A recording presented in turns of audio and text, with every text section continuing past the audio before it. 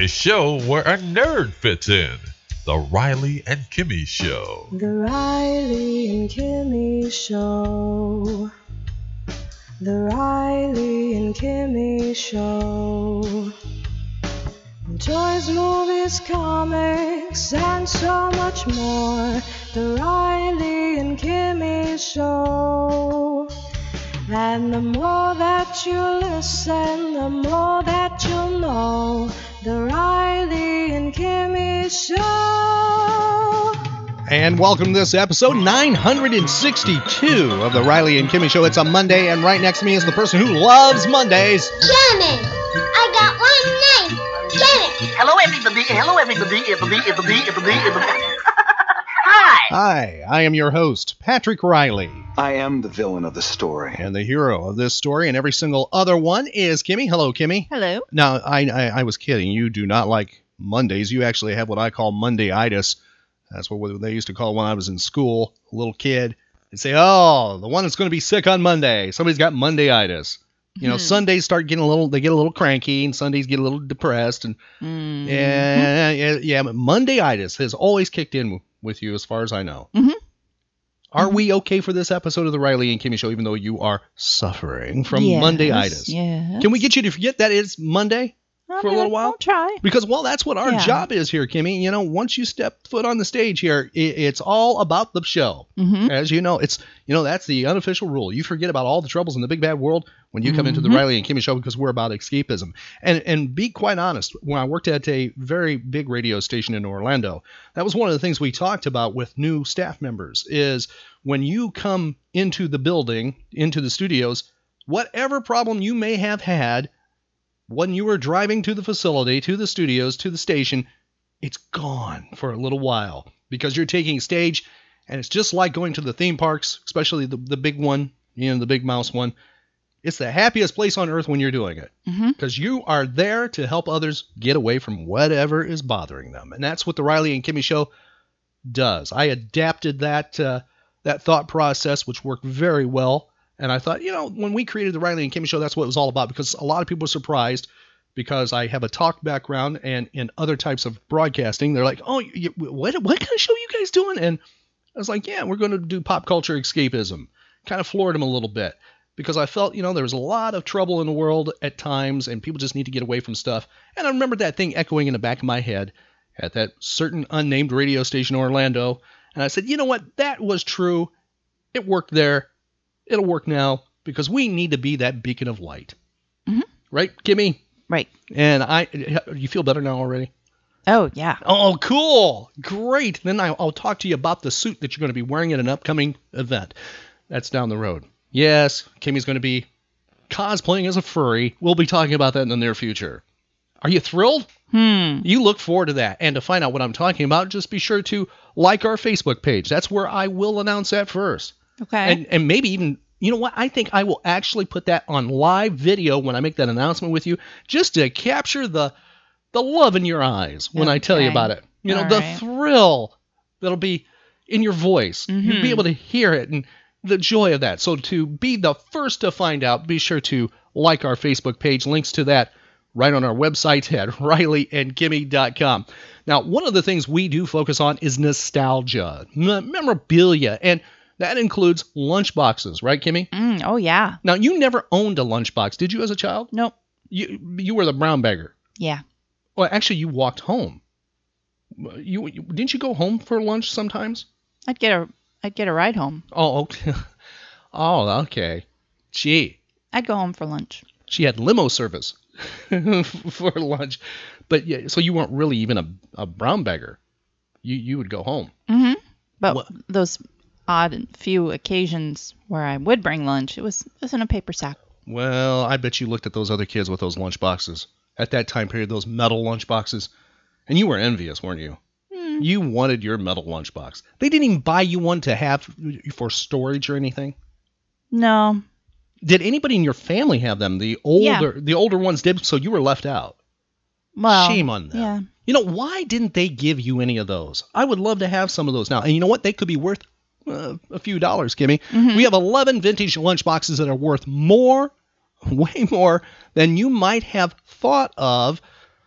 And to give you an idea, we're just going to go through some of these here of what they might be worth. Now, I'm going to give you the first one, what it's worth. Now, one that's on their expensive list, actually, I'm going to be dead honest here because we go to a lot of toy and collectible shows, and we have for many, many years, clear back into a long time. Let's do that.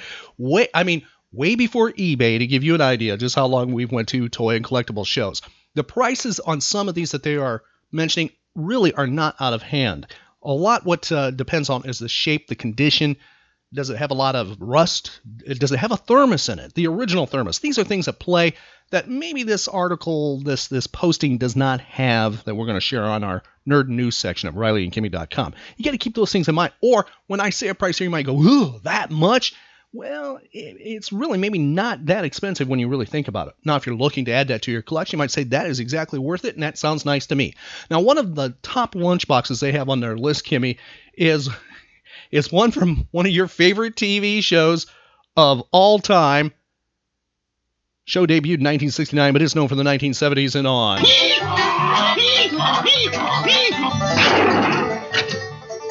Welcome to Hee Haw, starring Buck Owens and Roy Clark.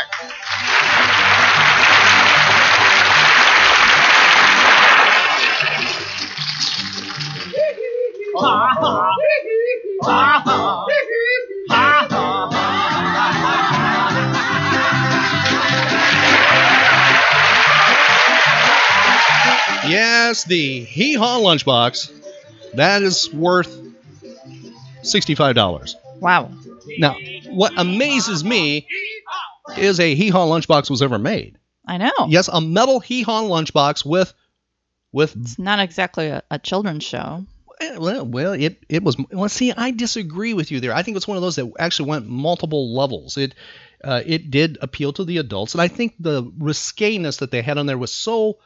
It was more adult hidden that only adults could see that, and it was tiered very well, I think, from that aspect. Okay. And even, I know what you're talking about, like the girls popping out of the cornfields and things like that. I think that was innocent to kids watching that part. They didn't, get it. It had a certain innocence to it. It was able to get away with that part, but it appealed to generation. But, well, you know what? Kids, somebody out there has a Buck Owens and Roy Clark lunchbox. Mm-hmm. And if you see one and it's priced at about $65, that might be a good price. I don't know if that $65 includes thermos, has to have it or not. So that's one of these, they don't say you must have thermos for this price. They're not having those things in there at all. Now, the next one kind of surprises me. It's the 1977, still metal. Keep in mind metal. That's before as our good friend Ed Tucker of Fan Lexicon said, some kid whacked another kid upside the head with a metal lunchbox, and then somebody sued, and then they made them all plastic for a while. Somebody ruined it for everybody. Oh. All right, still made in metal, the 1977 Fantastic World of Hanna-Barbera lunchbox. It features, wow, as you look at this, Kimmy, here, I'll share it with you here on my handheld. Let's see if I can pull it up here. This is the item right there. Oh, wow. It's got the banana. You see, it's got the banana splits, the Jetsons. It's got Fred. It's got everybody. Let's see, Bam Bam. Did you see the price? No. All right. What would you think that is worth? 1977. It's got Fred Flintstone, Barney. It's got Bam Bam. It's got Pebbles, Wilma. I don't see Betty. Oh, it's got the Jetsons in the background. It's got Snooper there. $100. This is interesting. I thought this would be worth more. It is worth, they say the average price is $65. Next one, going up more in price, I'll tell you that much, is from the 1980s. It's the Dukes of Hazzard lunchbox, $73. If you can find the Dukes of Hazzard lunchbox. All right. I think that's getting really close in that plastic world. It's still metal. Land of the Lost. Do you remember that TV show? Oh, yeah. Land of the Lost. Loved it. Yeah, so did I. Well, they did, and I would like to find a Land of the Lost lunchbox too, especially one that's kind of showing here because it looks in very good condition. Has the T-Rex right on it. How much would you think it's got? And by the way, the T-Rex, really nice scene. The T-Rex is about to eat Chaka. And I'll show you right here. See, hold on a second. There, yeah. T-Rex is about to eat Chaka. Ooh. Now, how much? $85. How did you know that? I think you're exactly right. You are exactly right. $85 for the Land of the Lost to see Chaka almost eaten by a T-Rex. Okay. I assume it doesn't happen. And the brother and sister there, can you name them? Will and Holly. That's right. And let's see, moving over to one that goes up in price, I'll tell you that much, give you a little bit of a clue. And it's one I think I've seen it before.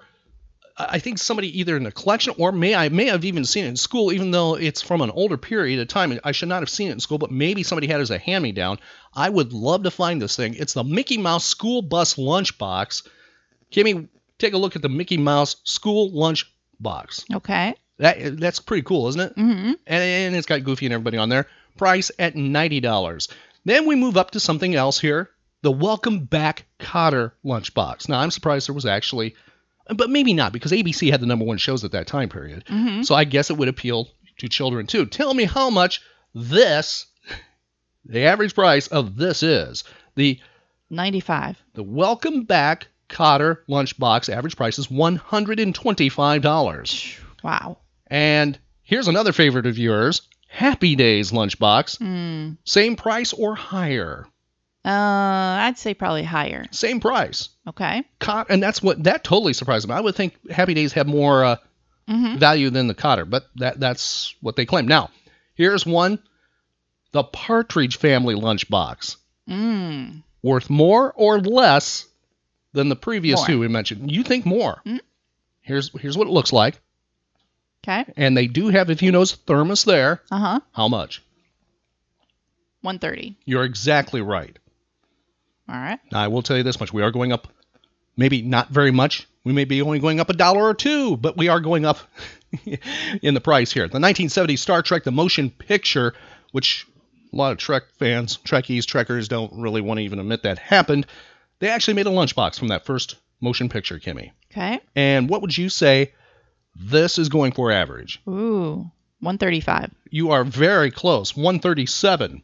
Okay. If we were doing that register game like on Prices Right, you'd be going home with a sack of groceries. All right, Kimmy, the next one's from the 1970s. It's Smokey Bear Lunchbox. Uh-huh. How much is old Smokey Bear Lunchbox there from the 70s? $140. Smokey Bear Lunchbox. Be looking for your Smokey Lunchbox as soon as possible because he is $200 average. Ooh. Yes, Smokey is got some coin to him.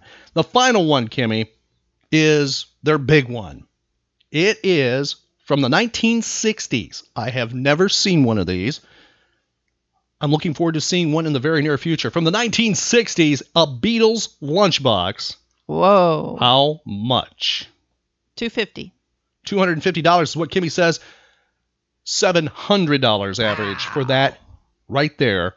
Beatles Lunchbox. We have the entire list available right on our Nerd News section at RileyandKimmy.com. That's pretty cool, isn't it? Uh-huh. And I know a place you might be able to find some of those lunchboxes. I don't know if you'll find one, but you might find others. Maybe you'll find some of these that we just mentioned. Mm-hmm. And that is in Jacksonville, Florida, coming up this weekend, Saturday and Sunday at Fan Lexicon. The Riley and Kimmy Show is thankful, grateful, happy to be invited to this big event that's Fan Lexicon, full of collectibles, fun times, nerd times, geek times, all happening in Jacksonville, Florida this Saturday and Sunday. The Retro-Rama Collectibles Show is back, and it's now part of Fan Lexicon. Join us Saturday, August 20th and Sunday, August 21st at the Lexington Hotel in Jacksonville for a whole weekend of fun. Collectible dealers from all over the state will be buying, selling, and trading quality toys, comic books, anime, movie memorabilia, and much, much more. Join the costume and trivia contests and win cash prizes. Meet the voice of Space Ghost and Jim from Jim and the Holograms, plus Scooby-Doo animator Tom Cook and He-Man animator Mike Taub. Join the Pokemon Go Hunt and see the Peekabug car. Visit us online at www.fanlexicon.com. Don't miss it. Watch out, Jacksonville horror fans. Fan Lexicon is bringing in cult Florida filmmaker William Graffet on Saturday, August 20th and Sunday, August 21st at the Lexington Hotel. Meet the director of Racing Fever, Impulse, Mako Jaws of Death, and James Bond's Live and Let Die. Join him for a special screening of the Rattlesnake Revenge film, Stanley. You can also meet Doug Hobart, star of Death Curse of Tartu and Sting of Death, and the last surviving Ghostmaster from the golden age of spook shows. Visit us online at www.fanlexicon.com. Don't miss it. And we won't be missing it, right, Kimmy? Right. We're there both days. The Riley and Kimmy Show will be there. We'll be recording episodes of the Riley and Kimmy Show. Please stop on by our table or find us on the floor wherever we're at as we're covering this event. We'll be shooting video, recording video as well. And we're also looking for those who are brave enough to do cover versions of the Riley and Kimmy Show jingle. You'll hear that at the opening of every one of our shows is the Riley and Kimmy Show jingle by Outdated Slang. Lead singer Katie Roberts is the one belting out that beautiful tune. And you can add your version, right, Kimmy? Mm-hmm. We don't care if it's a rap version, if it's a heavy metal version. It could be country. It could be anything, right? Mm-hmm. Classical. It's up to your creativity. Be part of the Riley and Kimmy Show at Fan Lexicon coming up this weekend. I mean, here's an example of somebody who was brave to sing the Riley and Kimmy Show jingle. It's the Riley and Kimmy Show. They have a really good show. They're in the know. It's the Riley and Kimmy Show. Yes, Space Ghost himself. Yes. saying a Riley and Kimmy Show jingle. So please join the Riley and Kimmy Show. That's this weekend in Jacksonville. Let's look for some lunchboxes together, right, Kimmy? Mm-hmm. Can I go home with maybe a lunchbox or two? We'll see. I promise it won't be a Beatles lunchbox. I know. I promise it won't be that. I could actually top that Beatles lunchbox with something else. There's one even way more than that. Really? Way more than that is Mike Kales, a good friend of ours, a collector, pointed out there's a Superman lunchbox from 1956, I think it is, or so, that is I think it's like $15,000 or so. Don't hold me to that one if you're looking for that one, but it's worth a lot. It's a Brinks truck kind of lunchbox. Okay. Who knows what you will find? That's this weekend at Fan Lexicon in Jacksonville, Florida. Find out more about them on their website at fanlexicon.com. Kimmy, would you like to play Nerd and Pop Culture Geek Trivia? Yes.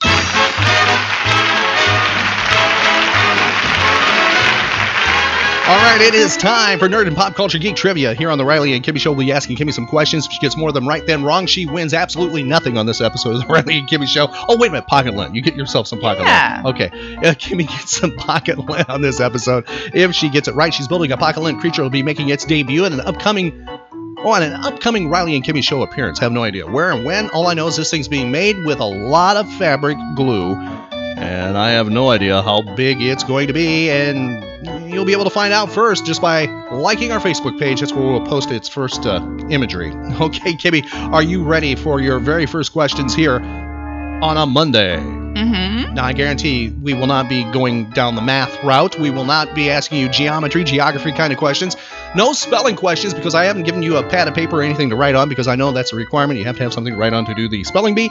But I will be asking you some, maybe one or two history questions that are nerd and pop culture related, if you're okay with that. Oh, yeah. All right, here we go. It's Monday, August 15th, and our very first question, Kimmy, we're going to go way back in time with something that actually does affect even the world of pop culture today. It was on this date, the year 1057. That's a long time ago. Mm-hmm. 1057, Kimmy. Macbeth, the King of Scotland, was killed by the son of King Duncan. Tell me, who would eventually write about that and make plays, and it's been redone and redone and redone? William Shakespeare. That's correct. Now, what's interesting, you know, the year it happened was 1057. Now, Shakespeare wrote that way later, a lot later. I mean, a lot later. He wrote it between 1599 and 1606. It first took the stage in 1611. So you're talking over 500 years.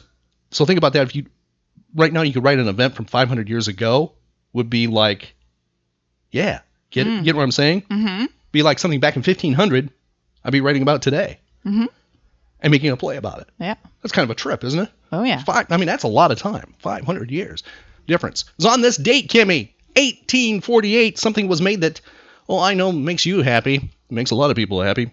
I guarantee you'll probably grab your mouth now. The dental chair was patented on this date in 1848. If it hadn't been, Kimmy, we may never have heard this. That hurt? No, I should think it would. Should take better care of your teeth. You have quite a cavity here. Is it safe? Kimmy, what movie is that from where somebody plays dentist? Very, very nasty. Very nasty. Marathon Man? That's correct. Marathon Man from 1976, starring Dustin Hoffman, Laurence Olivier playing dentist there. Did you ever see that movie? Mm-mm. You never saw that movie? I think we're going to make you watch that one. I not make you, but I strongly suggest. I think you might like it, actually. Even though it does have that dental scene in there. And you kind of knew what was you knew it was from, at least from the dental scene, right? It was 1877. Thomas Edison wrote to the president of the telegraph company in Pittsburgh, Pennsylvania. The reason he wrote was about the telephone. And he stated that the word hello would be a more appropriate greeting than what? What what were people saying instead of hello to answer the phone? There's no way you're going to get this. It's hey? It's almost as bad. Ahoy.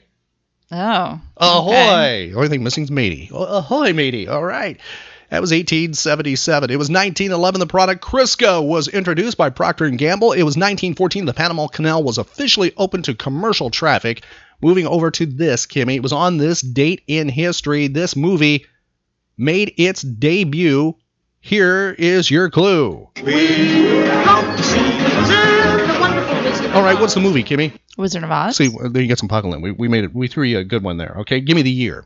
39. That's correct. It was 1948. CBS TV inaugurated the first nightly news broadcast with an anchorman, and that person was Douglas Edwards. You may remember him as a kid. He used to come on during your childhood. He would come on during the soap operas and like the 11 o'clock newscast, somewhere around in there, do a quick update. You know, go, this is CBS News and something like that. So you kind of probably remember him. It was 1958. Buddy Holly and Marie Santiago were married. It was 1961. East German workers began construction of what? The Berlin Wall. That's correct. 1965, the Beatles set a record for having the largest single crowd at a concert at Shea Stadium in New York. What was that attendance, Kimmy? Within 10,000. Oh. Remember the year, 1965. 300,000. Oh, boy. All right, Kimmy, it was 56,000. That was considered a lot. 1965. Okay. Give me the year the Woodstock Music and Art Fair began in New York. 67. 1969 is when the hippies converged to New York. Now, this was supposed to be a 3-day concert, but it went over to a 4-day concert. Can you tell me how many acts performed? 20. Yeah, originally it was supposed to be 20-something that performed. It was 32 that actually performed, with an audience of 400,000 people. Did you know anybody who ever went to Woodstock that you actually believe they went? Mm-mm. Did you ever have anybody or come in contact with somebody go, oh, I went to Woodstock? Mm-mm. So you never encountered that. Now, actually, you did in a way, because at a radio station I was manager of, I hired somebody who was at Woodstock. We won't name him. He gave us a bunch of Woodstock paraphernalia. It was really cool. Remember that? Yeah. Okay. Yeah, it was that person. So you kind of met somebody who was at Woodstock in 1969. It was 1971, Kimmy. This United States president announced a 90-day freeze on wages, rents, and prices. Tell me the president. The year, 1971. Nixon. That's correct. Do you remember that at all? Or hearing about that? All right. 1979, Led Zeppelin's album In Through the Outdoor was released. This was the last album released by the band prior to the death of John Bonham. Moving over further into the almanac, another music question. Well, actually, music fact, and Kimmy's going to give us an answer, I think, here. It was 1975. He was the original lead singer of a band called Genesis. Tell me who this is. He said, I'm out on this date in 1975, and who replaced him? Phil Collins. Who retired in 1975? Oh. Who retired in 1975 as the original lead singer? As the original lead singer. He would have a success. Peter Gabriel. That's right. Peter Gabriel, 1975, replaced by whom? Phil Collins. Yeah, Phil Collins was a replacement after more than 400 potential musicians auditioned for the role. That's kind of cool. Yeah, wow. Now, you know, I have to ask our good friend Terry Moore, a percussionist from Outdated Slang, how he, well, I know he's done it in the past, how he performs, you know, drumming and singing at the same time. That to me has got to be, I don't know how you do that. Yeah. That's because you're keeping the beat, you know, that's, he's got a good brain. That's all we got to say. He's got to have a really good brain to be doing that one. Birthdays today, Kimmy, notables, Napoleon Bonaparte. What country was Napoleon Bonaparte part of? France. That's correct. Born on this date, died in 1821 at the age of 51. Julia Child, well, she passed away just the other day, but she was born on this date in history. Yeah, she died just a few days apart from her birthday. Do you remember how old she was when we talked about that, when she passed? She passed away on August 13th, 2004. You won an omelet over this. She's important to you. I thought you meant she just died. No. 90. She was 91 when she passed away in 2004. Okay. See if you can identify this notable Kimmy as we move over to somebody really known. Well, they're known for a lot of things because they were part of vaudeville, part of motion pictures, radio, and television. They're known for a certain TV show in the 1960s and also more in the 70s for a certain game show called Hollywood Squares. See if you can identify with this brief clue here who this is. I'll tell you what the TV show is. If you can't get who they are, then you should be able to identify who it is. Here is your clue. This audience is beautiful. It's like a lovely garden of flowers. And we'll always be friends forever. Yes, you'll be my friend to the very end. Do you know who that is? She played Sally on the Dick Van Dyke Show. Mm-hmm. And what is her name? Rosemarie? That's correct, Rosemarie. How old is Rosemarie today? She is having a birthday today. Kimmy's eyes just about bugged out like something from Ren and Stimpy. Yes, she is having a birthday today. How old is she? 95? She is 93 years old today, Kimmy. Okay. And she was extremely well known as a child. She was a child star, child singer. And I have a feeling whatever happened to Rosemary, no, whatever happened to Baby Jane might be a little bit based on her, just a tad because of the childhood height. She was the first person to be known by their first name as a star, basically. The first who just went by her first name. So where would Cher be? Where would Madonna be without her, right? 93. Just that look was priceless, Kimmy, that you gave me when I asked. I wouldn't have guessed she was still with us. All right, Kimmy, the next person, I'm going to ask you who it is. I'm going to give you an audio clue, too. The actor is Mike Connors. He is known for a certain TV show. He is with us. Tell us how old he is. After this audio clue, tell me the TV show.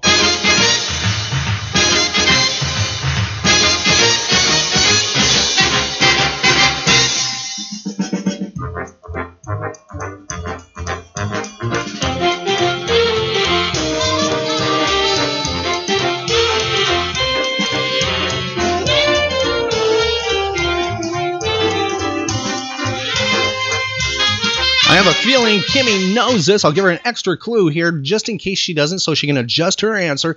The TV show had a really unique opening at the time. It used the comic book panels, the comic strip kind of panel opening to it. It was created by the guy who did Mission Impossible, and the actor, Mike Connors, played the lead. He played a detective in it. Can you tell me the name of the TV show? Mannix? That's correct. Mannix. How old is Mike Connors today?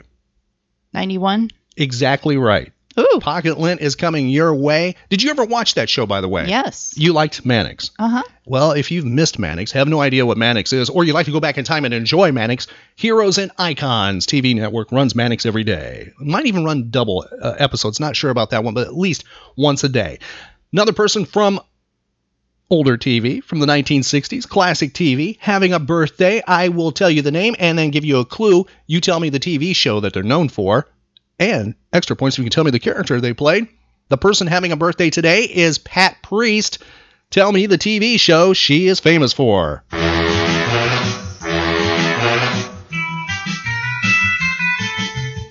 All right, Kimmy, that's your audio clue. Tell me the TV show she's famous for. The Munsters. That's correct. What's the name of the character she played? Marilyn. She is the second Marilyn. She replaced the one who started the series. After 13 episodes, she took over. Ran from 1964 to 66. How old is Pat Priest today? You saw her recently at Spooky Empire in Orlando. 85. She is 80 today. Moving over to the music category, Pete York, age 74, one of the original members of Spencer Davis Group. Linda Ellerby, do you know what she's known for? What profession? Having a birthday today? It's vaguely familiar. News person, having a birthday, age 72. Deborah Messing, do you know that actress? Mm-hmm. How old is Deborah Messing today? 50. She is 48. You know the TV show she's really famous for? I can't do it. 8 years on Will and Grace. Yeah, I knew it was one I hadn't watched. But you knew who she was. I was surprised. That's why I didn't really have as a clue, so you still get your pocket lens, okay? Mm-hmm. Tell me who this birthday person is and how old they are. Here is your audio clue. Tell me, do you please? You will. Who is that having a birthday today, Kimmy? Ben Affleck. That's right. How old is Ben Affleck today? 52? He is 44 today. Really? Yes, really. He's Wow. 44 today. Okay. And moving over to another actor or an actress having a birthday. See if you can identify who this world-famous actress is. Might be kind of tough. This is her natural speaking voice. See if you can identify who this is and tell me how old she is. My whole life is destroyed. I've been dropped by my publicist. My parents are going to be gone by the time I get back there. They're going to be like, you didn't vote us here in the first place. They're from Kentucky. Well, I was doing such a thick Southern accent. I had a dream the other night that I had a Southern accent. I couldn't get out of it, and I was on set, and I was like, I can't get out of my accent. I don't know why. All right, Kimmy, this actress is the highest paid and most successful actress in the world currently. Sandra Bullock? This actress is the highest paid and most successful actress in the world, with films grossing over $5 billion worldwide. Scarlett Johansson? Known for the films of the Hunger Games series. Known for playing... Oh, do you know who it is? Jennifer Lawrence. That's correct. Jennifer Lawrence having a birthday today. How old is Jennifer Lawrence? 28. She is 26 today. Moving over to notable deaths today. Will Rogers passed away on this date in history in 1935. He was huge in film and also radio and wrote more than 4,000 nationally syndicated newspaper columns. Very big in pop culture up to the 1935 date when he passed away in an airplane crash. Give you a brief sample here. This is just a few seconds because very few people, I think he's kind of forgotten, unfortunately. But he influenced the Johnny Carson. He influenced monologues. So many individuals, a setup of what he would talk about reading from the newspaper. That's what Carson would do. He would take a lot of things out of the newspaper. Steve Allen did that before Carson. Others did, but he did it really first and made it his own. Here's a sample of Will Rogers. Why this is special. This is from 1923 on the radio. This somehow was recorded. 1923. People did not record things in 1923. Matter of fact, it's hard to find things in the 30s and 40s that have survived or were recorded. This one was from 1923. Here's the voice of Will Rogers. Now, folks, all I know is just what little news I read every day in the papers. Everybody's talking about what's the matter with this country and what the country needs. What this country needs worse than anything else is a place to park your car. What our big cities need is another orange in the orangeade stand. I read an Irish paper the other day and it says liquor is 18 cents a quart. Can you imagine a nation wanting more freedom than that? See where the Ku Klux is coming into New York? Yes, they're here. Now, I found it interesting there, 1923, and he's talking about what's wrong with the country. It sort of sounds like you're having a conversation today somewhere with somebody, right? Mm-hmm. And that's Will Rogers. There's plenty of his material available if you're of interest of him. He passed away on this date in 1935. Thought we'd go back in time now to the golden age of radio. No, it's not Will Rogers we're going to focus on. We're actually going to do something a little bit different here. We're going to add a little bit of class to the Riley and Kimmy Show. Radio was new. Radio, someone still loves you. And that's the Riley and Kimmy Show. Anytime we have an opportunity to go back in time to the golden age of radio, otherwise known as old time radio, OTR, for those collectors, those enthusiasts out there, we take that advantage and we like to let individuals know what this was all about, what the golden age of radio was about. We try to keep it alive because it did influence television, and we still feel those influences today. The golden age of radio had all kinds of programs on it. Comedies, superheroes were even there. There was dramas, there was science fiction, fantasy, westerns. Oh boy, you name it, it was there. Variety shows too. And some things like we're going to right now. The show was called Best Plays. Best Plays went on the air from 1952 is when it actually went on the air and lasted in 1953. Best Plays was a NBC radio program that featured some of the most excellent theatric plays ever created. Some of the best ones featured were dramatic or comedic plays. John Chapman, a New York Daily News drama critic, served as the program's host. And we have a best play. I thought since we were talking about Macbeth, let's focus on Macbeth from July 13th, 1953. Here's Macbeth, Best Plays on the Riley and Kimmy Show. From New York, where the American stage begins, NBC presents Best Plays with John Chapman.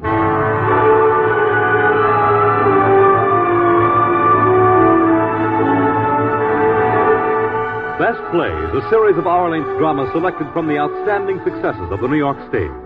Now, John Chapman, drama critic of the New York Daily News, is here to introduce Eva Le Gallion and Stotts Cotsworth with Paul McGrath and Horace Graham in Macbeth by William Shakespeare. Mr. Chapman. Thank you, Fred Collins, and welcome, audience. Like all the other works of Shakespeare, Macbeth has been subject to alterations, trimmings, and treatments ever since Elizabethan times, and it is quite likely that the author himself, being a practical actor, did quite a lot of monkeying with the script after the first draft was completed. Any play, no matter how bad or how trivial, is subject to interpretations by the people who are producing it and acting it. The works of Shakespeare, being the greatest we have had in the history of the stage or the history of literature, are so filled with life and color and strength that they lend themselves to an endless variety of interpretations. Macbeth can be played in many ways. Our principal actors at this performance, Eva Le Gallion and Stotts Cotsworth, are devoted Shakespeareans, and they are interested in Macbeth as a study of progressive crime. They see the drama as a story of the dreadful ambition of Lady Macbeth and the manner in which this ambition brought about the disintegration and doom of her husband. The locale is the Scotland of the 11th century. And, of course, the drama begins, as it must begin, with the meeting of the three weird sisters on the moor.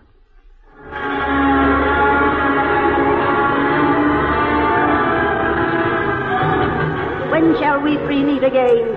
In thunder, lightning, or in rain? When the hurly-burly's done. When the battle's lost and won. That will be ere the set of sun. Where the place? Upon the heath. There to meet with Macbeth. I come, Grey Malkin. Head or cold. Anon. There is foul, and all is fair. Hover through the fog and fill the air.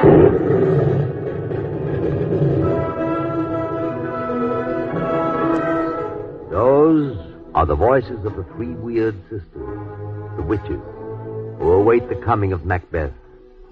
They are real, these witches, as the spirit of evil, of destiny is real.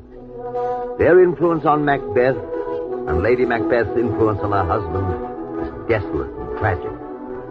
As we meet Macbeth first, a warrior in the service of Duncan, King of Scotland, a great battle is at hand on a wide Scottish heath. Macbeth and his fellow general, Banquo, lead the forces of Duncan against the invading Norwegian army. And the Thane of Ross, with tidings for the king, rides from the battlefield across the heath to Duncan's encampment. The worthy Thane of Ross. Hail, brave friend.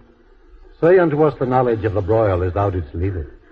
Doubtful it stood, as two spent swimmers that do cling together and choke their art.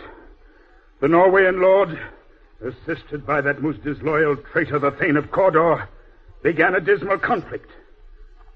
But brave Macbeth, disdaining fortune, with his brandished steel carved out his passage till he faced the slave, which ne'er shook hands nor bade farewell to him till he unseamed him from the nave to the chaps and fixed his head upon our battlements. Ah, valiant cousin, worthy gentleman. And to conclude, the victory fell on us. Great happiness. No more that Thane of Cawdor shall deceive our bosom interest. Go, pronounce his present death, and with his former title greet Macbeth.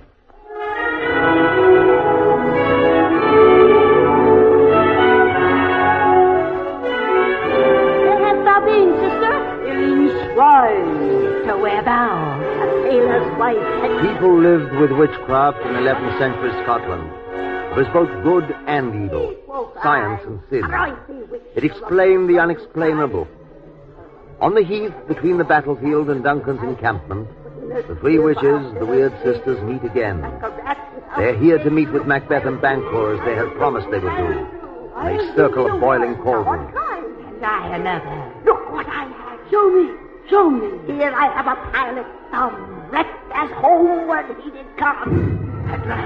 A drum, Macbeth doth come, and Banquo with him. The weird sisters hand in hand, posters of the sea and land, thus do go about, thrice to thine, and thrice to mine, and thrice again to make up 9. These, the charms wound up. So foul and fair a day I have not seen. How far is it called, Forest?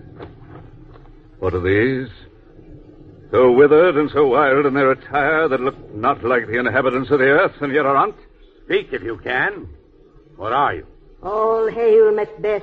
Hail to thee, Thane of Glamis. All hail, Macbeth.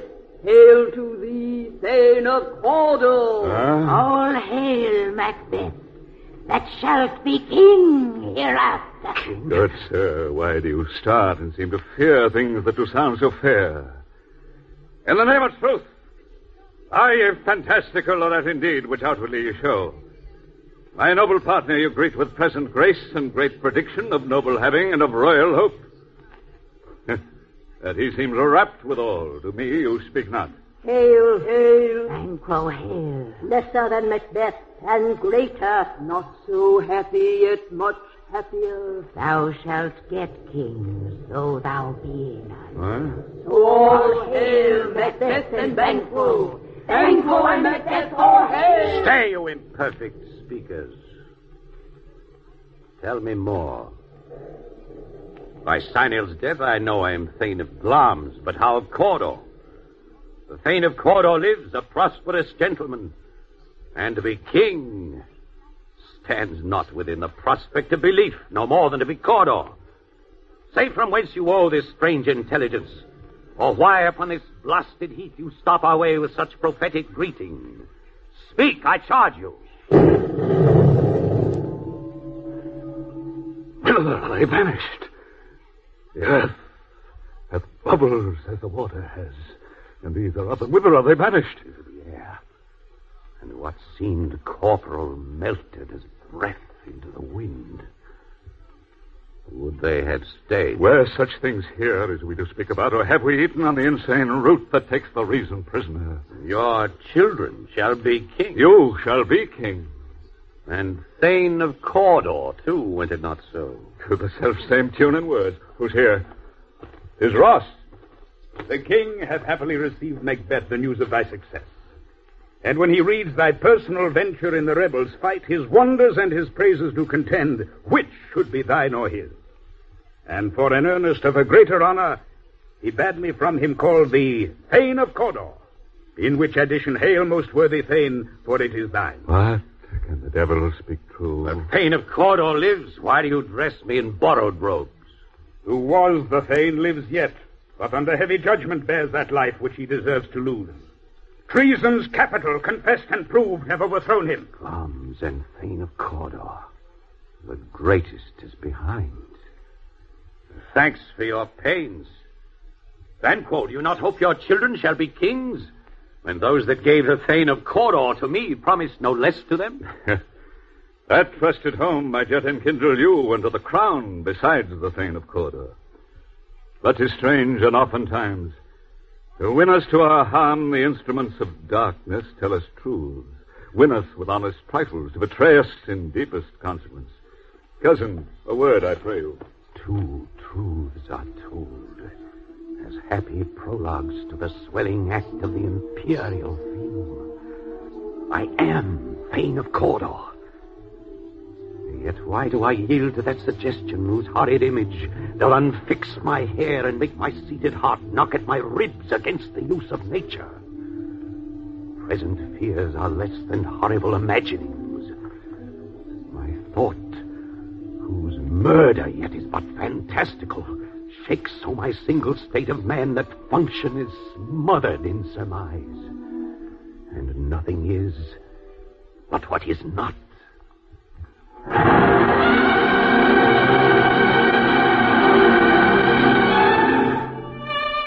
Thus, Macbeth, his heart pounding, his mind racing, tries to banish the thoughts that come to him. He He cannot. He reaches Duncan's encampment and hears the king fix the line of succession to the throne. We will establish our estate upon our eldest, Malcolm, whom we name hereafter the Prince of Cumberland. Then, indeed, does Macbeth's mind race. The Prince of Cumberland. That is a step on which I must fall down, or else all leap, for in my way it lies. Stars, hide your fires. Let not light see my black and deep desires. The eye wink at the hand. Yet let that be which the eye fears when it is done to see.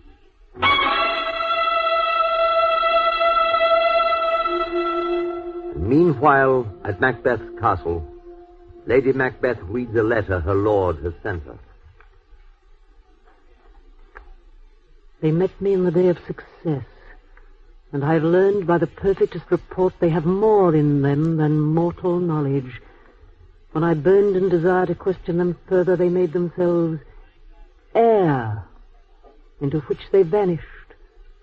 While I stood wrapped in the wonder of it, came missives from the king, who all hailed me Thane of Cawdor, by which title before these weird sisters saluted me, and referred me to the coming on of time with hail, King, that shalt be.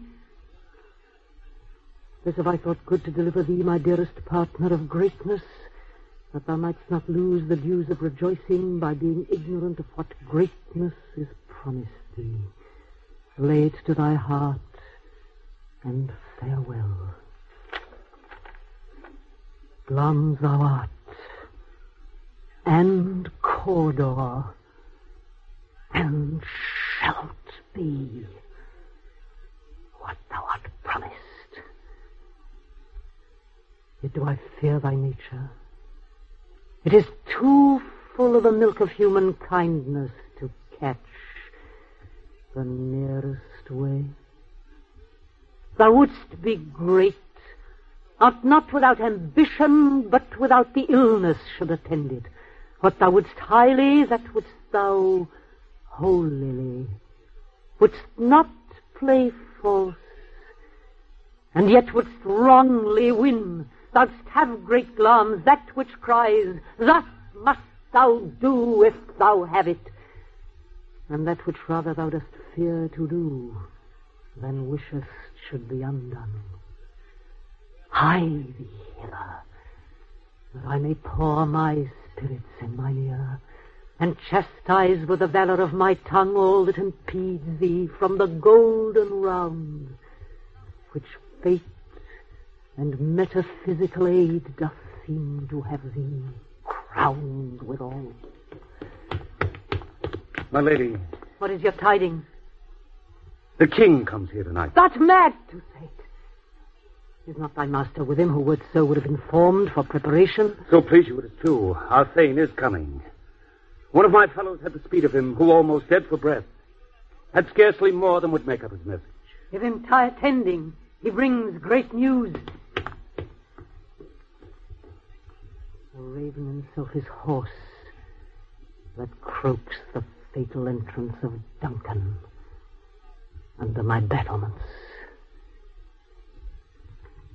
Come, you spirits that tend on mortal thoughts, unsex me here, and fill me from the crown to the toe top full of direst cruelty. Make thick my blood. Stop up the access and passage to remorse, that no compunctious visitings of nature shake my fell purpose, nor keep peace between the effect and it. Come to my woman's breasts and take my milk for gall, you murdering ministers, wherever in your sightless substances you wait on nature's mischief. Come, thick night, and pall thee in the dunnest smoke of hell, that my keen knife see not the wound it makes, nor heaven peeps through the blanket of the dark to cry, Hold, hold! Great Glams, worthy Cawdor, greater than both by the all-hail hereafter. Thy letters have transported me beyond this ignorant present, and I feel now the future in the instant. My dearest love, Duncan comes here tonight. And when goes hence? Tomorrow, as he purposes. Never shall sun that morrow see. Your face, my Thane, is as a book where men may read strange matters. To beguile the time, look like the time. Bear welcome in your eye, your hand, your tongue. Look like the innocent flower. But be the serpent under it. He that's coming must be provided for. And you shall put this night's great business into my dispatch, which shall to all our nights and days to come give solely sovereign sway and masterdom. We will speak further. Only look up clear. To alter favor ever is to fear. Leave all the rest to me. And when the king has come and has been greeted by Macbeth and Lady Macbeth, and when the king and all his train have been seated at table, then Macbeth, his fixed smile of welcome fading from his face, leaves his banquet hall to be alone. If it were done when 'tis done, then 'twere well it were done quickly. If the assassination could trammel up the consequence and catch with his surcease success, that but this blow might be the be-all and the end-all here. But here upon this bank and shoal of time we jump the life to come. But in these cases we still have judgment here, that we but teach bloody instructions which being taught return to plague the inventor. This even-handed justice commends the ingredients of our poisoned chalice to our own lips. He's here in double trust. First, as I am his kinsman and his subject, strung both against the deed. Then as his host, who should against his murderer shut the door, not bear the knife myself. Besides, this Duncan hath borne his faculties so meek, hath been so clear in his great office, that his virtues will plead like angels trumpet-tongued against the deep damnation that is taking off, and pity, like a naked newborn babe striding the blast, or heaven's cherubim horsed upon a sightless couriers of the air, shall blow the horrid deed in every eye, that tears shall drown the wind. I have no spur to prick the sides of my intent, but only vaulting ambition, which o'erleaps itself and falls on the other. How now, what news? He has almost supped. Why have you left the chamber? Had he asked for me? No, you not. He has. We will proceed no further in this business. He hath honored me of late, and I have bought golden opinions from all sorts of people, which would be worn now and then, newest gloss, not cast aside so soon. Was the hope drunk wherein you dressed yourself? Hath it slept since, and wakes it now to look so green and pale at what it did so freely? From this time such I account thy love. Art thou afeared to be the same in thine own act and valor as thou art in desire? Wouldst thou have that which thou esteem'st the ornament of life, or live a coward in mine own esteem, letting I dare not wait upon I would, like the poor cat in the adage? Prithee, peace, I dare do all that may become a man. Who dares do more is none. What beast was then that made you break this enterprise to me? When you durst do it, then you were a man. Nor time nor place did then adhere, and yet you would make both. They have made themselves, and that their fitness now does unmake you. I have given suck, and know how tender 'tis to love the babe that milks me. I would, while it was smiling in my face, have plucked my nipple from his boneless gums and dash the brains out had I so sworn, as you have done to this. If we should fail. We fail. But screw your courage to the sticking place, and we'll not fail. When Duncan is asleep, where to the rather shall his day's hard journey soundly invite him, his 2 chamberlains will I with wine and wassail so convince that memory, the warder of the brain, shall be a fume, and the receipt of reason a limbeck only. When in swinish sleep their drenched natures lie as in a death, what cannot you and I perform upon the unguarded Duncan? What not put upon his spongy officers, who shall bear the guilt of our great quell? Bring forth men, children only. For thy undaunted metal should compose nothing but males. Will it not be received when we have marked with blood those sleepy 2 of his own chamber, and used their very daggers that they have done? Who dares receive it other, as we shall make our griefs and clamour roar upon his death? I am settled, and bend up each corporal agent to this terrible feat. Away, and mock the time with fairest show.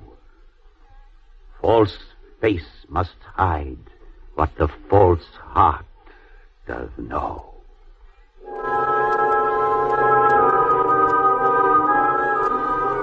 Now the castle is dark and sleeping. Macbeth, in the empty courtyard, turns to a sleepy servant. Go with thy mistress. When my drink is ready, she strike upon the bell. Get thee to bed. Is this a dagger which I see before me? Thy handle toward my hand? Come, let me clutch thee.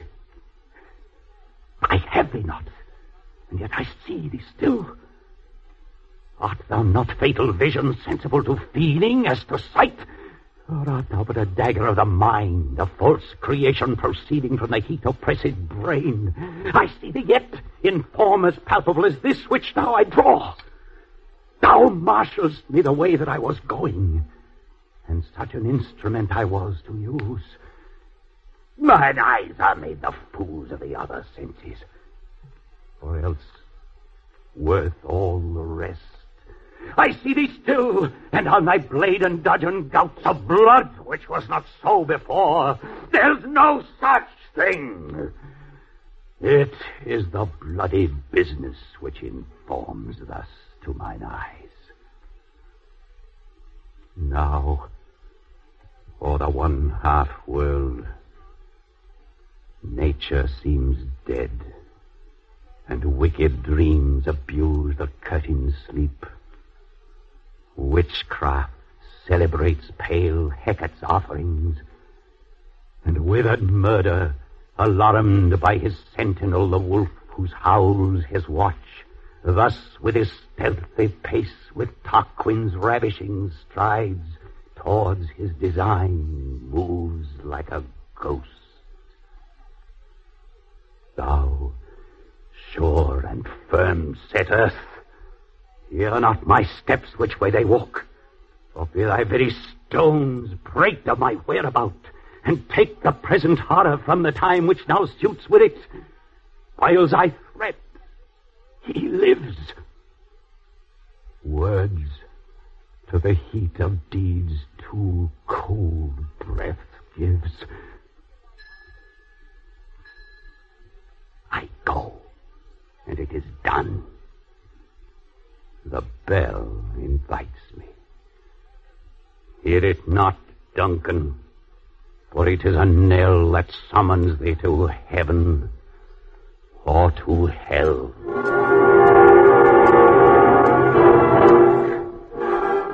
Macbeth goes slowly into the castle, and slowly, almost reluctantly, past the king's guards, whom Lady Macbeth has stupefied with wine, and enters the king's chamber. In the room beyond, Lady Macbeth waits. That which hath made them drunk hath made me bold.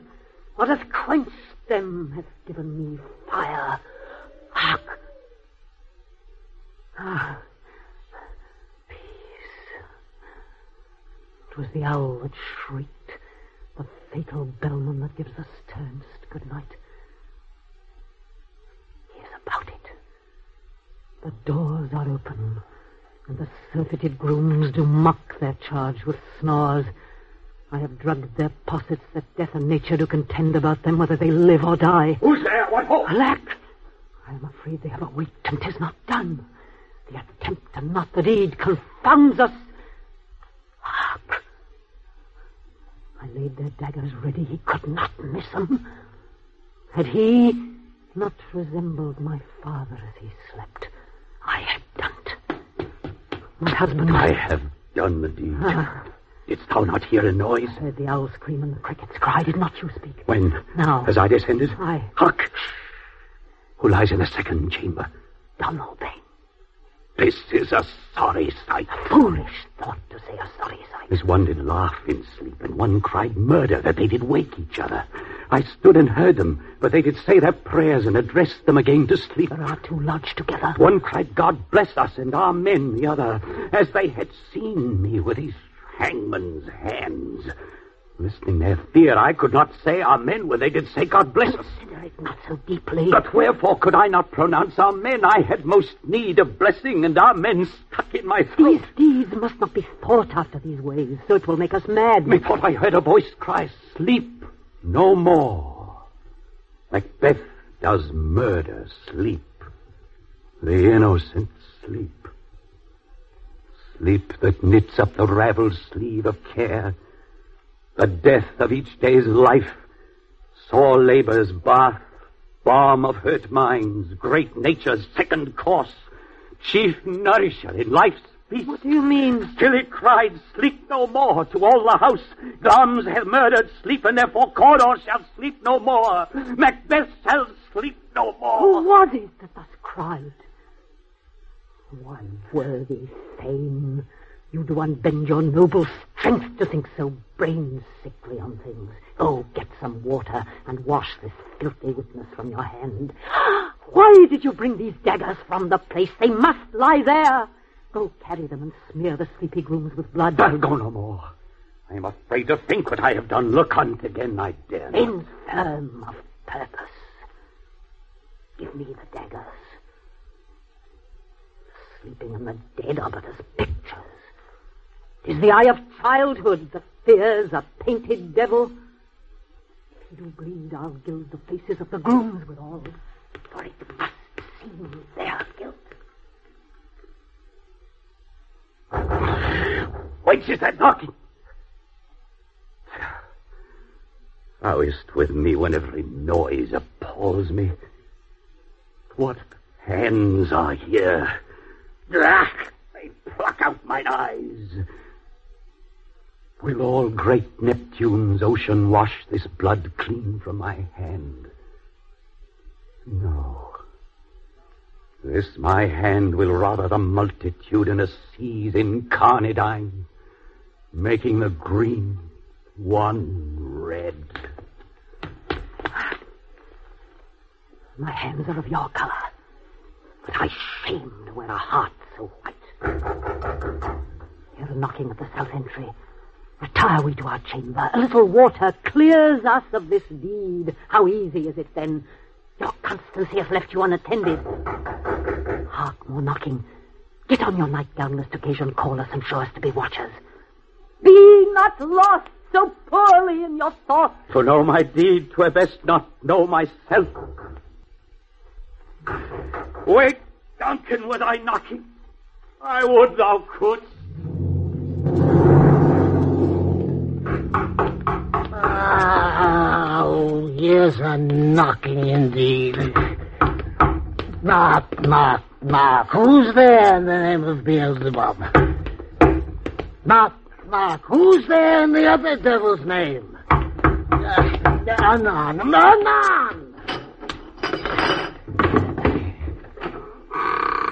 My Lord Macduff. Thy master Sterling? Ah, my knocking has wakened him. Here he comes. Good morrow, noble sir. Macduff, good morrow. Is the king stirring, worthy Thane? Not yet. He did command me to call timely on him. I'd almost slipped the hour. I'll bring you to him. I know this is a joyful trouble to you, yet 'tis one. A labor we delight in, physics, pain. This is the door. I'll make so bold to call, for 'tis my limited service.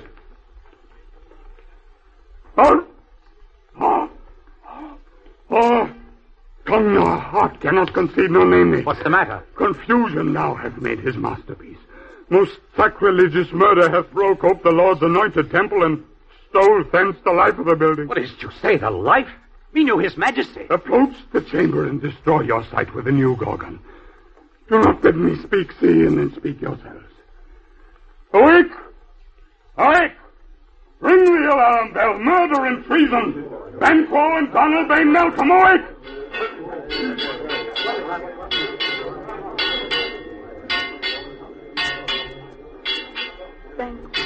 Lady, woe last in your house.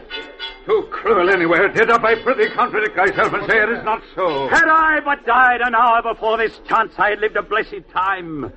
For from this instant there's nothing serious in mortality. All is but toys. Renown and grace is dead. The wine of life is drawn, and the mere lees is left as fault to brag of. What is amiss? You are and do not know it. The spring, the head, the fountain of your blood is stopped. The very source of it is stopped. Your royal father's murdered. Oh! By whom? Those of his chamber, as it seemed, had done. The hands and faces were all badged with blood, so were their daggers, which on white I found upon their pillows. They stared and were distracted. No man's life was to be trusted with him. Oh, yet I do repent me of my fury that I did kill them. Why? Wherefore did you so? Why? Who can be wise, amazed, temperate and furious, loyal and neutral in a moment? No man. The expedition of my violent love outran the pause of reason. Here lay Duncan, his silver skin laced with his golden blood, and his gashed stabs looked like a breach in nature for ruin's wasteful entrance. They are the murderers, steeped in the colors of their trade, their daggers unmannerly breached with gore. Who could refrain that had a heart to love, and in that heart courage that makes love known? Ah! Help me, hence! Ah! Look to the lady!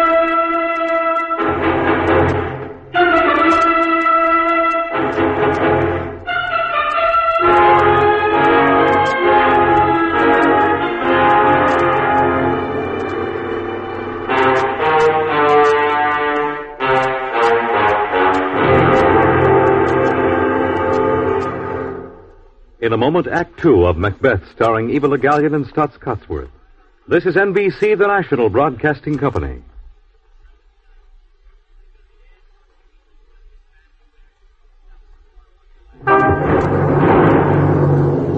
Now, Act Two of the Best Plays production of Macbeth, starring Eva Le Gallion and Stutz Cotsworth, with Paul McGrath and Horace Graham. Is't known who did this more than bloody deed? Those that Macbeth hath slain. So, no suspicion falls at first upon Macbeth. In fact, Malcolm and Donalbain, the king's two sons, are stolen away and fled, which puts upon them suspicion of the deed. it is, of course, for another reason the King Duncan's sons have fled. There's daggers in men's smiles. And surely for the sons of the slain king this is true. It is fear that has caused them to leave the country. But for the moment, at least, their very leaving makes unlikely the discovery of Macbeth's treachery. As the highest and noblest of the lords, he is invested with the crown. Only Banquo does not join in the general rejoicing. And only secretly and alone does Banquo allow his suspicions any expression. Thou hast it now. King Cawdor Glamis all, as the weird women promised. And I fear thou playedst most foully for it. Yet it was said it should not stand in thy posterity, but that myself should be the root and father of many kings.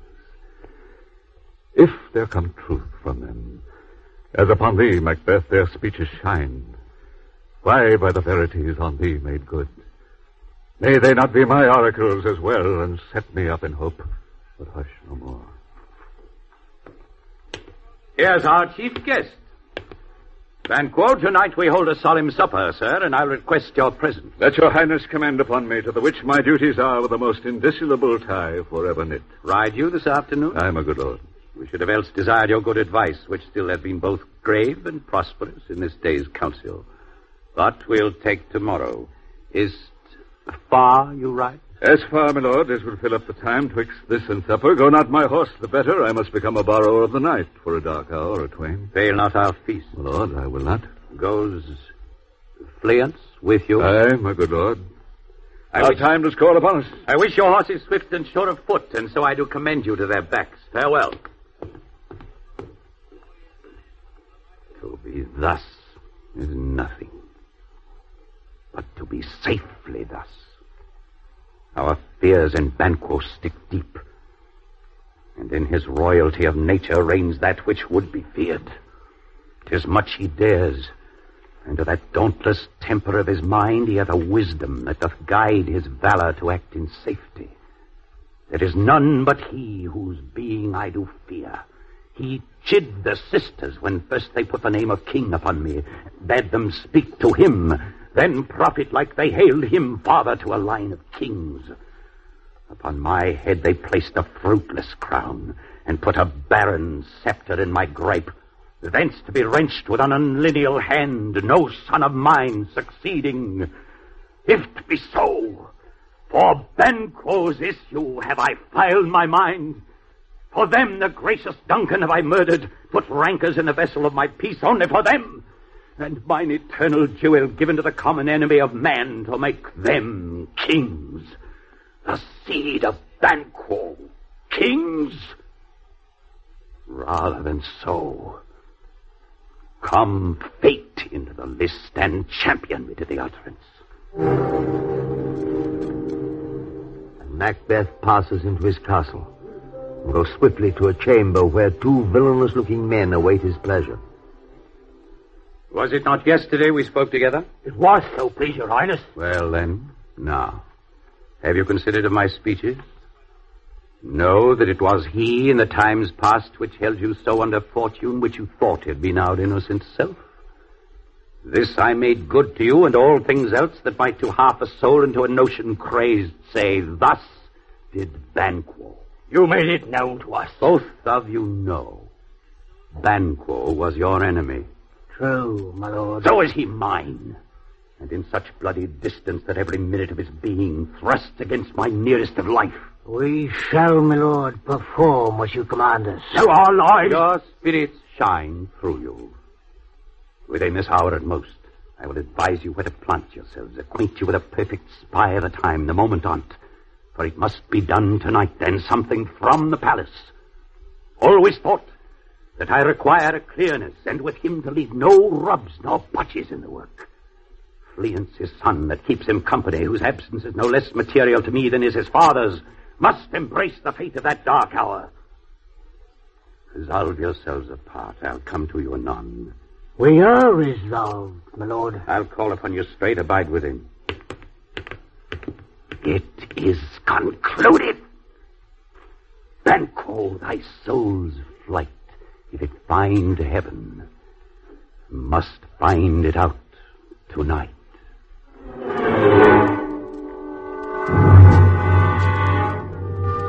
At a good distance from the castle, the two murderers hide and wait, straining their eyes and ears for Banquo and Fleance. It will be rain tonight. Let it come down! Oh! Fly, Clouds. Fly, fly, fly. Thou mayest revenge. Oh, flame! After Fleance! After him!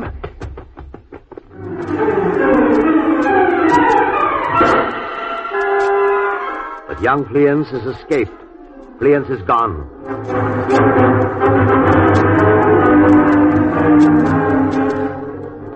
Meanwhile, in the castle, the banquet is about to start. You know your own degrees. Sit down. At first and last, a hearty welcome. Thanks for your majesty. Here had we now our country's honor roof, where the graced person of our Banquo present, whom may I rather challenge for unkindness than pity for mischance. His absence, sir, lays blame upon his promise. Please your highness to grace us with your royal company.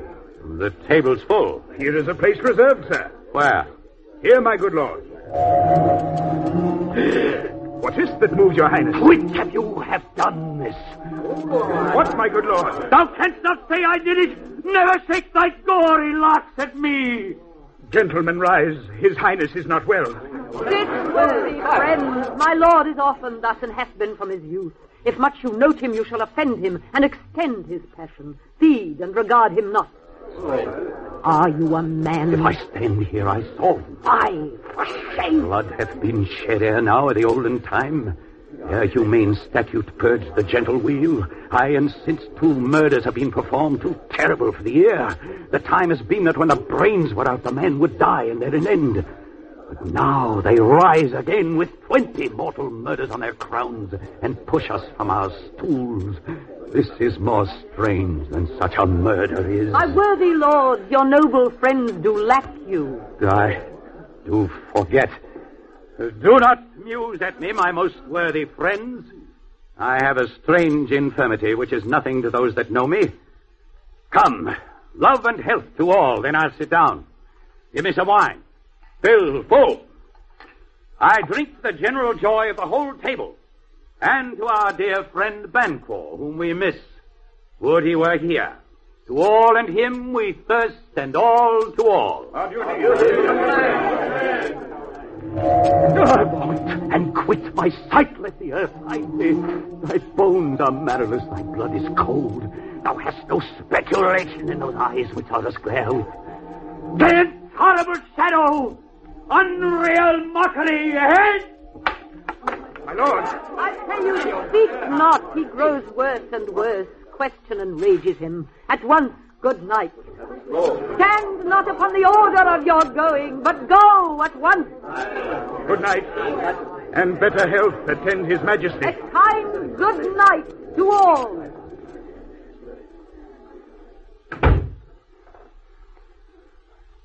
It will have blood. They say blood will have blood. Stones have been known to move and trees to speak. Auguries and understood relations have by magpies and choughs and rooks brought forth the secrets man of blood. What is the night? Almost at odds with morning, which is which.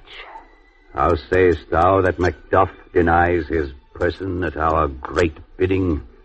Did you send to him, sir? I hear it by the way, but I will send. There's not a one of them but in his house I keep a servant feed. I will tomorrow, and betimes I will to the weird sisters. More shall they speak. For now I am bent to know by the worst means the worst. For mine own good all causes shall give way. I am in blood stepped in so far that should I wade no more, returning were as tedious as go on. Strange things I have in head that will to hand, which must be acted ere they may be scanned. You lack the season of all natures. Sleep. Come, will to sleep. My strange and self-abuse is the initiate fear that wants hard use. We are yet but young, indeed.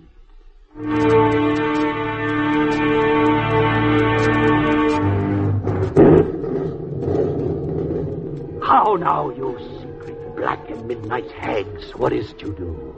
A deed without a name. I conjure you by that which you profess. Answer me to what I ask you. We know thy thought. Beware, Macbeth. There was half my fear of right, but one word more. Laugh to scorn the power of man. For none of woman born shall harm Macbeth. Then live, Macbeth. What need I fear of thee? Macbeth shall never vanquish thee until great Burnham Wood to high Dunsinane Hill shall come against him. That shall never be.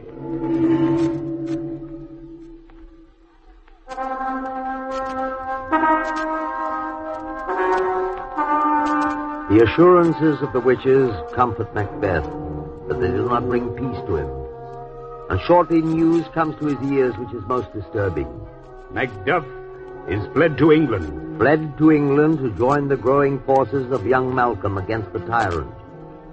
Macbeth acts immediately, acts upon the thought that comes first into his mind.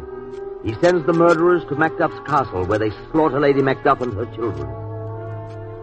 To England, where Malcolm, King Duncan's son, confers with Macduff. Ross comes with melancholy news. Your castle is surprised, your wife and babe savagely slaughtered. To relate the manner whereon the quarry of these murdered deer, to add the death of you. Merciful heaven! Give sorrow words. The grief that does not speak whispers the all-fraught heart and bids it break. My children, too. Wife, children, servants, all that could be found. And I must be from thence. My wife killed, too? I have said. Be comforted. Let's make us medicines of our great revenge and cure this deadly grief. There's no children.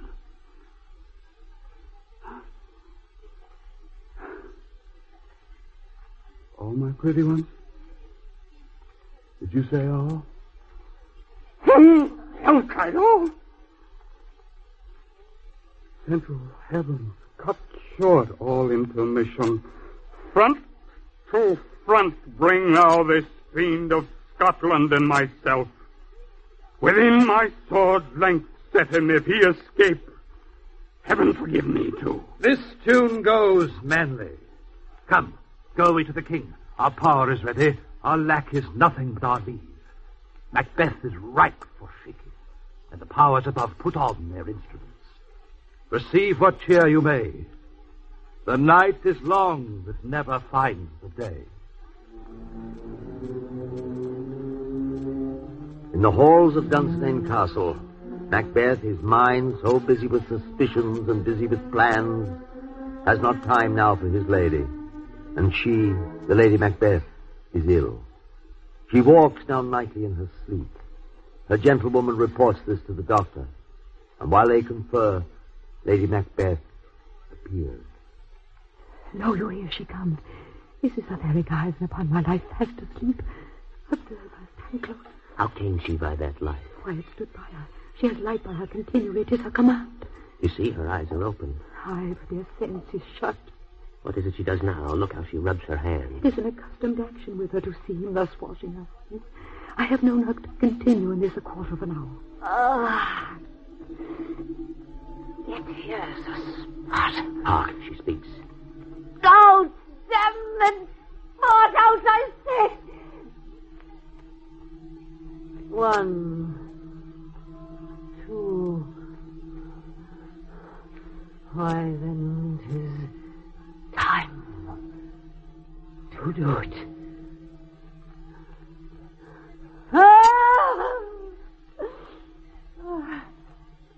Hell is murky. Fie, my lord, fire, soldier interfered. What need we fear, who knows it, when none can call our power to account? Yet who would have thought the old man to have had so much blood in him? Do you mark that? The Thane of Fife had a wife. Ah, where is she now? Watch all these hands. There, be clean. No more of that, my lord. No more of that. You mar all with this starting. Go to. You have known what you should not. She has spoke what she should not, I am sure of that. Heaven knows what she has known. Ah, the smell of the blood. Still. All the perfume radio will not sweeten this little hand. Oh. What a size there. The heart is sorely charged. I would not have such a heart in my bosom for the dignity of the whole body. Well. Pray God it be, sir. Wash your hands. Put on your nightgown. Look not so pale. I tell you yet again, Banquo's buried. He cannot come out on his grave. Even so. To bed. To bed. There's knocking at the gate. Come. Give me your hand. What's done cannot be undone. To bed. To bed. To bed.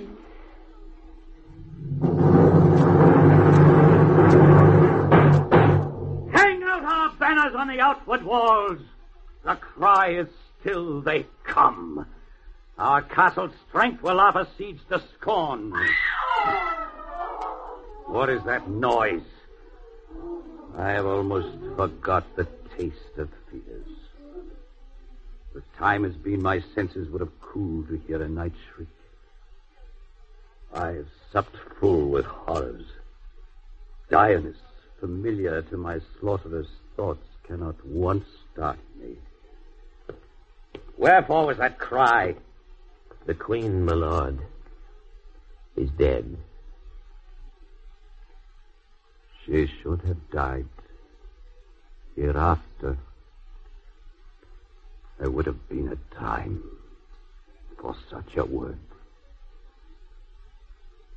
Tomorrow, and tomorrow, and tomorrow creeps in this petty pace from day to day to the last syllable of recorded time. And all our yesterdays have lighted fools the way to dusty death.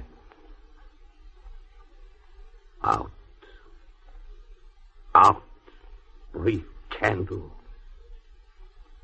Life's but a walking shadow. A poor player that struts and frets his hour upon the stage and then is heard no more. It is a tale told by an idiot, full of sound and fury, signifying nothing. Arm and out! I will not be afraid of death and bane till Burnham Forest come to Dunsinane. But Macbeth's reliance on the assurances of the witches, his confidence that Burnham Wood cannot come to Dunsinane and that therefore he cannot be defeated, is not well founded. For as the forces of Malcolm come to Burnham Wood, Malcolm issues an order. Let every soldier hew him down a bough and bear it before him. Thereby shall we shadow the numbers of our host and make discovery err in report of us. Gracious, my lord. Use thy tongue, thy story quickly. Gracious, my lord, I should report that which I say I saw, but know not how to do it. Well, say, sir. As I did stand my watch upon the hill, I looked toward Burnham, and anon methought the wood began to move. Liar and slave. Let me endure your wrath, but not be so. Within this 3 mile may you see it coming. I say a moving grove. If thou speakst false upon the next tree, shalt thou hang alive till famine cling thee. If thy speech be sooth, I care not if thou dost for me as much. I begin to be a weary of the sun, and wish the estate of the world were now undone. Ring the alarm bell. Blow wind, come wreck. At least we'll die with harness on our back.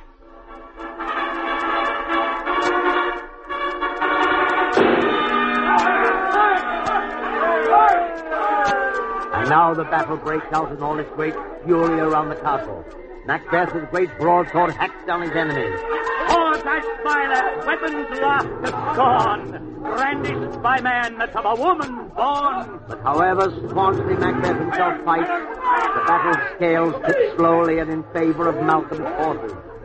And finally, Macbeth, cut off and alone among his enemies, stands brandishing his battle sword as the vengeful Macduff strides towards him.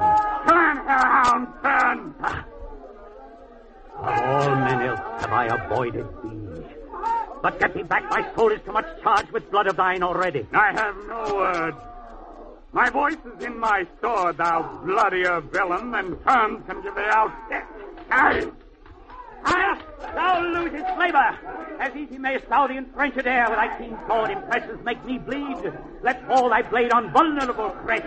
I bear a charmed life which must not yield to one of woman born. Despair thy charms, and let the angel whom thou still hast served tell thee Macduff was from his mother's womb untimely wrecked. Cursed be the tongue that tells me. Now yield thee, coward. I will not yield.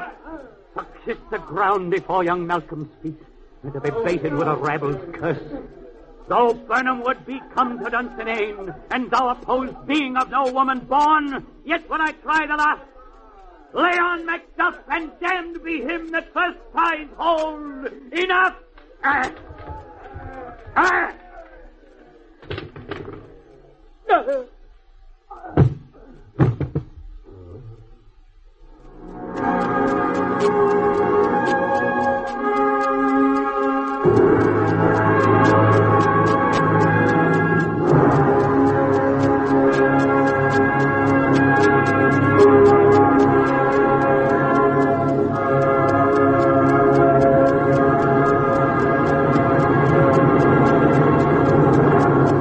Find archive podcasts of The Riley and Kimmy Show at rileyandkimmy.com.